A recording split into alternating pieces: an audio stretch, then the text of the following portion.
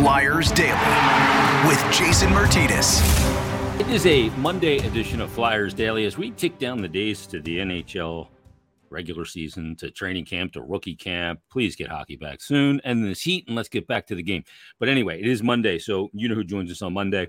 You read his work on PhiladelphiaFlyers.com, NHL.com, and HockeyBuzz.com. It is Bill Meltzer. Bill, are you starting to get the itch a little bit? We're not at August yet. That's when I really start like breaking out in hives and got the itching stick. I look like a cat, like rubbing myself against door jambs to scratch the itch. Where are you right now on missing the game? Well, I'm at the point where I'm looking for the Beauty League results and highlights. So it's I can't wait for the season. Yeah, that's insane. The Beauty League results. Is James playing in that this summer? James Van Riemsdyk? He plays in every year. Yeah, he's a Beauty League regular. Yeah, and there was a Noah Cates did something he doesn't do in NHL games, but a pretty between the legs kind of goal. It's summer hockey, but it's hockey at least. Yeah, it's pseudo beer hockey, but they actually have people in the stands. When you're playing beer hockey at 10-15 puck drop, there may be one girlfriend in the stands, and if the girlfriend is in the stands, the player who brought the girlfriend's getting ribbed pretty good for bringing his girlfriend to a beer league game. But anyway, today, 24 years ago, is one of those days we wish would have never happened. It was today being Sunday when we're taping, Monday, 24 years ago yesterday. But the passing of Dmitry Trotizny, and we saw his son in development camp this year. Can you take us back to 1999 and what you remember when it initially happened? I've always said the Flyers lost 3 prospects on that day. And Dmitry had really a promising rookie year under Roger Nielsen, and looked like he was going to be a mainstay for a lot of years to come. Maybe not a first pair guy, but a guy who could play 18, even build up to about 20 minutes and move the puck really well.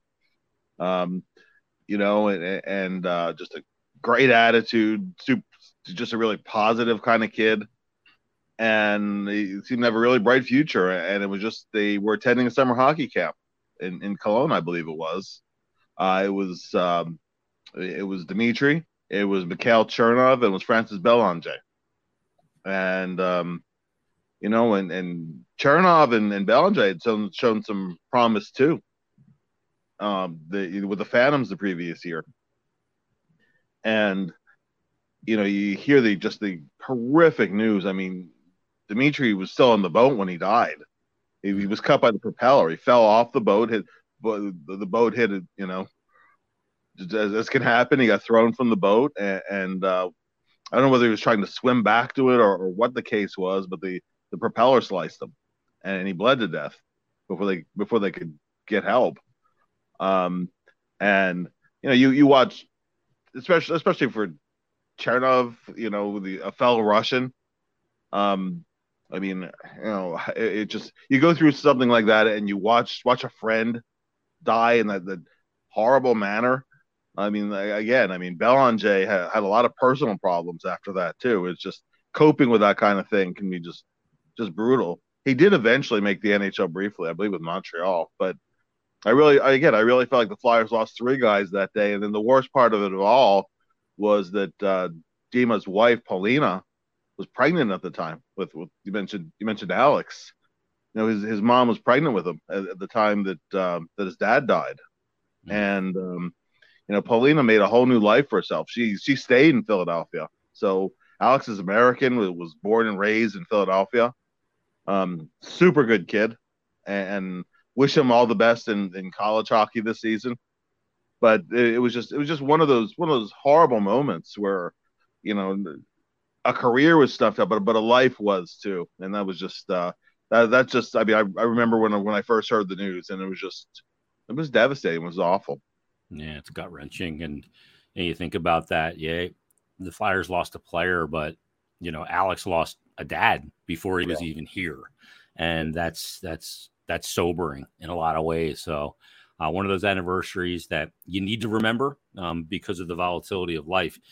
But Bill, it's interesting this offseason because we've talked about a lot of different angles, and obviously Michkov has been a shot of adrenaline in the arms of a lot of people, even though that eventually that adrenaline will wear off. and until he actually does come over. But I get this interesting email from one of our listeners to the podcast. His name's Frank. And I think there's a couple things. First and foremost, Frank is a day one Flyer faithful, as he says. He's not bad for he's a second-time emailer. He said, not bad for a 70-ish Flyers faithful from day one in 1967. And he said, I really enjoy your podcast. Flyers really stick to hockey, the commentary of your usuals, Anthony DeMarco, Anthony Sanfilippo, and of course yourself as well. And he said, all great insights and are very knowledgeable.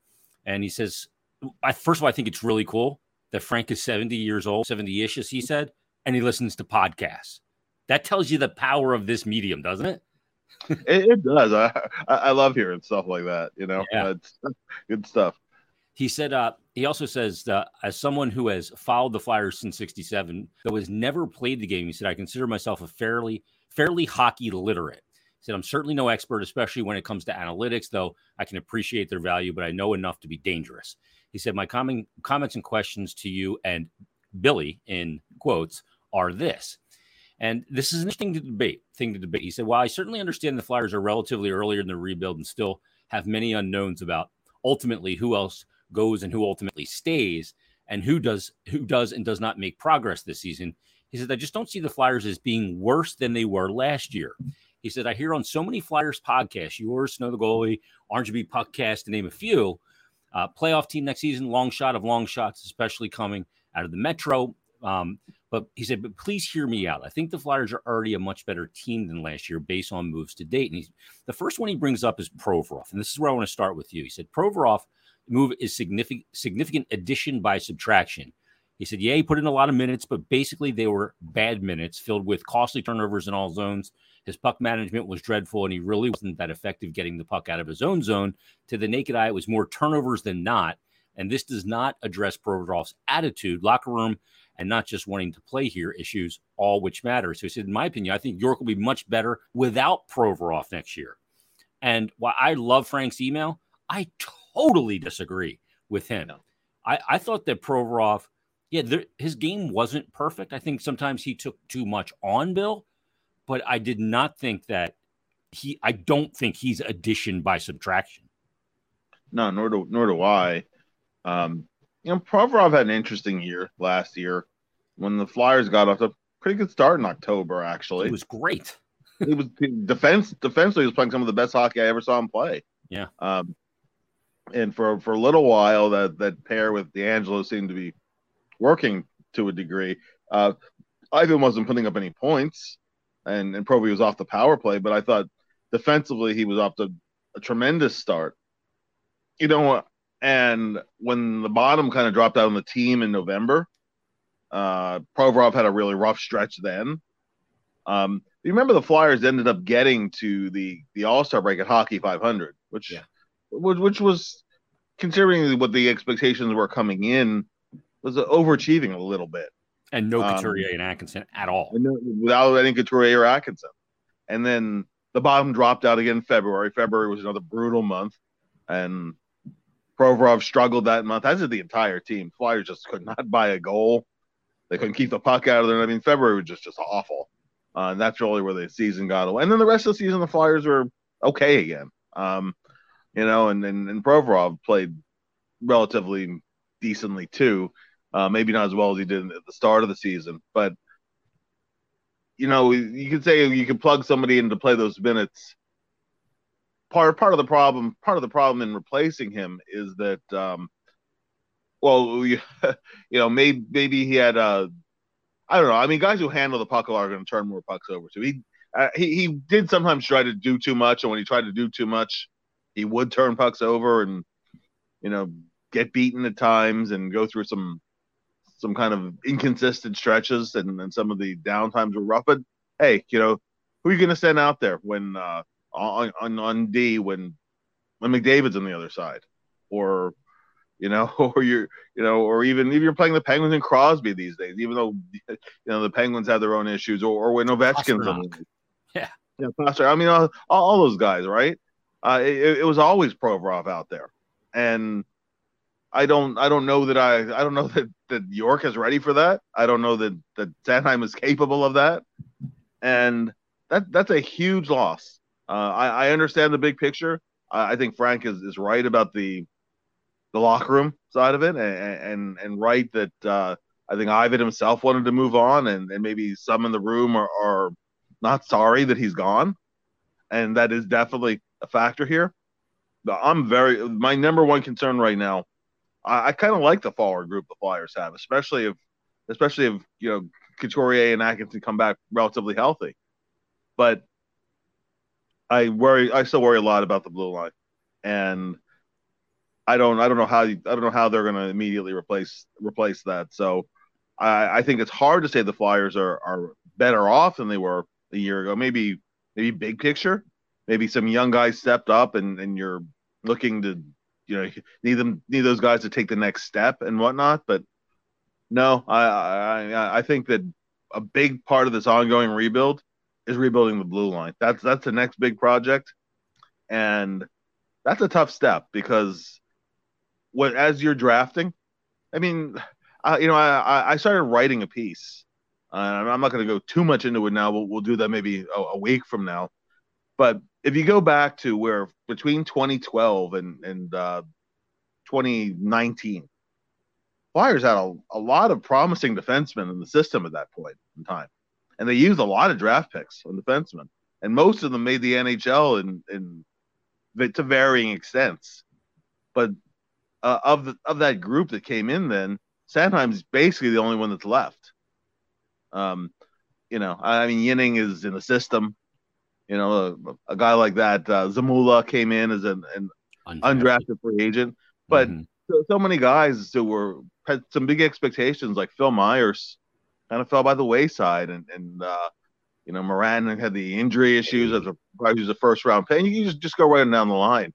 Yeah, Robert Haig had higher expectations when he was first drafted, and Hager became a good role playing defenseman, a third pairing type of guy, but not an anchor kind of a guy.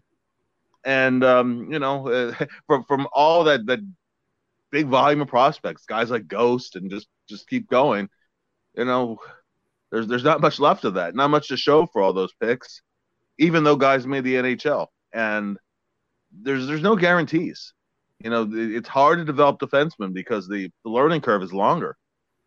If you look based on statistical probabilities, wingers are the easiest to develop, and centers, defensemen, and goalies take the longest. But developing defensemen is critical moving forward in this rebuild. There are some promising young defensemen in the system. The Emil Andres. Hopefully Zamula clicks this season and makes it. Hopefully in a couple of years, Oliver Bonk, he could be in the NHL in a few years, something like that. But are those really going to be those first pairing type of guys? They don't seem to be at quite that level. And I think ultimately for the Flyers rebuild to succeed in the big picture, and I think Danny and Jonesy would say this too, they're going to have to find, whether it's via the draft and development, whether it's by trades, free agency at some point, they're going to have to get another guy who's going to be able to have the durability for overall, play every game, and be able to play 25 minutes a night for you regularly. Be and that's tall order. It's hard to fill. Yeah, I mean, you look at, we brought it up in a prior podcast a couple of weeks ago, when you look at the teams that have won the Cup, I think since 2006 or whatever, every one of those teams had a Chris Letang, or had, a Drew Doughty, a Duncan Keith, a Victor Hedman, a Pietrangelo in St. Louis. All those teams had a bona fide stud on the blue line. They don't have that right now here, or seemingly in the system. And I think the thing that we bring up when we talk about Provorov too is the effect it'll have on a guy like Cam York. Having a guy, for somebody that plays the game the way York does, he needs to have a guy with him that he knows is going to be there behind him, right? To activate and to, push the puck up the ice and those things. I think Sanheim has to have that as well, to a different degree. But I look at those guys and I go, what's the effect of not having the horse going to be on partners or on the D-core as a whole and the role they play? Because I think you and I have talked about it. The minutes are going to have to be parsed over many people because nobody can handle the sheer volume of 26 plus a night. For sure. And it also, and it really becomes a committee kind of thing. When today is recorded is also the anniversary of the trade to bring Ristolainen in from Buffalo 2 years ago. Mm-hmm. And the bigger purpose of bringing Rasmus in at that point in time was you figure Ryan Ellis is going to anchor the blue line with Provorov, and Sandheim's your 3. And as a number 4, I love Ristolainen as a number 4. I love him as a 2. No, I don't. So, or even a 3. I think 4 is the right place to slot him. And so without Provorov, it just goes right down the line where everybody's expectations and what you need from each player increases that much more. So it's we'll see how all that plays out in camp and during the season. But for me, that's a main question mark on this roster at this point in the summer. Yeah, I agree. I think the thing that's interesting is, I always talk about players doing their job and their job alone. Don't try and do other people's jobs. And you got 2 guys not doing their job. The thing is, you also have to put a player in the job that he can handle and he can succeed in. You don't want to put him in one that he can't succeed in. And we do get a rarity a little bit last year because maybe going into that season, we wouldn't have thought Noah Cates, for example, was a guy that could be thrust into the position that he was thrust into at center for the first time in the NHL, playing more hockey than he ever played and could succeed. He's probably an outlier in that regard. But let's look at the forward group. I feel like I'm not only go through line combinations, but if Couturier and Atkinson are healthy, we'll see what their level of play is. But to play along with this, your 4 centers are pretty cut and dry. And then, maybe that changes with injuries. And once the collegiate season ends and Cutter Gauthier comes and you still have the availability of a guy like Scott Lawton, you can move into the middle or keep on the wing. But I feel like the 12 forwards are pretty identified here, kind of going from the 4th line up. Your wingers there are going to be Hathaway and Nick Delarier. Yep. Then your 3rd line presumably is probably guys. Lawton is probably a 3rd line winger. Is that kind of where you're leaning? Well, yeah. You figure Couturier, Frost, and Cates. Yeah. And then and your 4th line, you just signed Poling, so I think it puts Scotty on the wing. Yeah. So then your 3rd line is maybe a Wade Allison and Scott Lawton on the wing. Then your 2nd line wingers are maybe an Atkinson and I don't know who else you can want to put in there with him, but I'm not talking about combinations. But your top 6 is going to be some combination of Atkinson, Tippett, Konechny, and I'm missing one. Who am I missing? Oh, Joe Farabee. Yeah, no, for sure. I the only X factor in all this is Tyson Forster. Yep. He could presumably, if everyone's healthy, and it's not often everyone's healthy, but he presumably could put pressure on Allison to stay in the lineup. Yeah, it's competition's always a good thing, but I think you're looking at a group that, as you said, is pretty cut and dry. I think a guy like Desnoyers or Brink, they have a little bit of an uphill battle in camp, and Lazinski definitely has an uphill battle in camp. I agree. And the thing is, too, is, you look at that, you go, okay, do you start a guy like Atkinson on the 3rd line, give you a little scoring punch on the 3rd line with Lawton and your 3rd line center, whoever you're going to deem that is.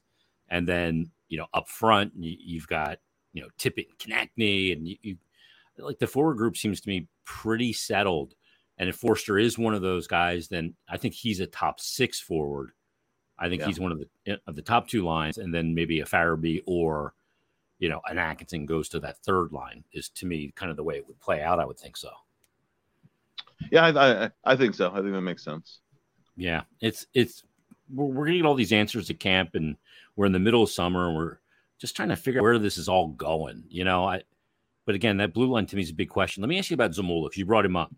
He is not waiver exempt, Bill, and we've got ourselves an issue coming into camp. Zamula's shown some signs, but he's had to put on weight. He had the injury, he had the illness, he lost weight, and he just hasn't broken all the way through. He got an opportunity last year, then he seemed a bit overwhelmed at one point, and they sent him back down. He came back up, he looked a little bit better. But you have this problem. I think the biggest thing for him is Emil Andre. And the thing with Emil Andre is I mean, he looks just so close. And you have the element of him having maybe to go back to Sweden. There's a loan agreement in place. I mean, could you see Zamula, guy having to pass through waivers, and would he pass through waivers? Sometimes you have to time those things, you know? Strategically. Strategically, just because you get to a point where people are figuring out their own numbers games, and that's the time you can probably maybe sneak the guy through, because they have people they're still looking at, and unless he makes their team, they're gonna have, you got to pass your waivers for them also. So you have to figure that out. I'm not a believer in keeping a guy on a team just because of waivers. If he earns a spot, he earns a spot. And this isn't Igor's first kick at the can either. He's had a couple chances. He's also had injury issues too, as you just brought up. But it's really kind of now or never time for him, and he is coming off of a surgery, and I apparently should be ready for the start of camp. But this is really time for Igor to shine, because if it's not, it's going to be either for the Phantoms or somebody else's organization. I think there's a shot at getting him through waivers, though. Yeah, again, but you're going to have to be strategic in when you do it. And I mean, to me, the big X factor when it comes to him is going to. I mean, there's other guys that you can put through waivers that won't get claimed, like Walker, or there's other guys. But they're not going to put Stahl through waivers. We know that. But there's certain guys that you can try and put through it. And if Andre comes in and look development camp, he looked great. And he did look great. And, talking to Ian LaPerriere, the coach of the Phantoms, he loved him last year. We'll see if he's ready or not. He's going to have to earn it. But he's the type of player that I think could really peel back a guy like Torts' eyes, and Brad Shaw in training camp and through rookie camp and training camp and in the preseason games. Yeah, imagine, I don't know how many preseason games there are, 6, maybe 7. He's going to see probably at least 5 of them. I would think so. Very hockey smart player, yeah. Andre. The defensive side of the puck, coming playing on this rank and against the skill level in the NHL, that to me is really the big question mark at this point. He can definitely move the puck. He makes really, really good passes, and he can play on I think he can play in an NHL power play right now. As a matter of fact, maybe PP2 to start, and then work his way up.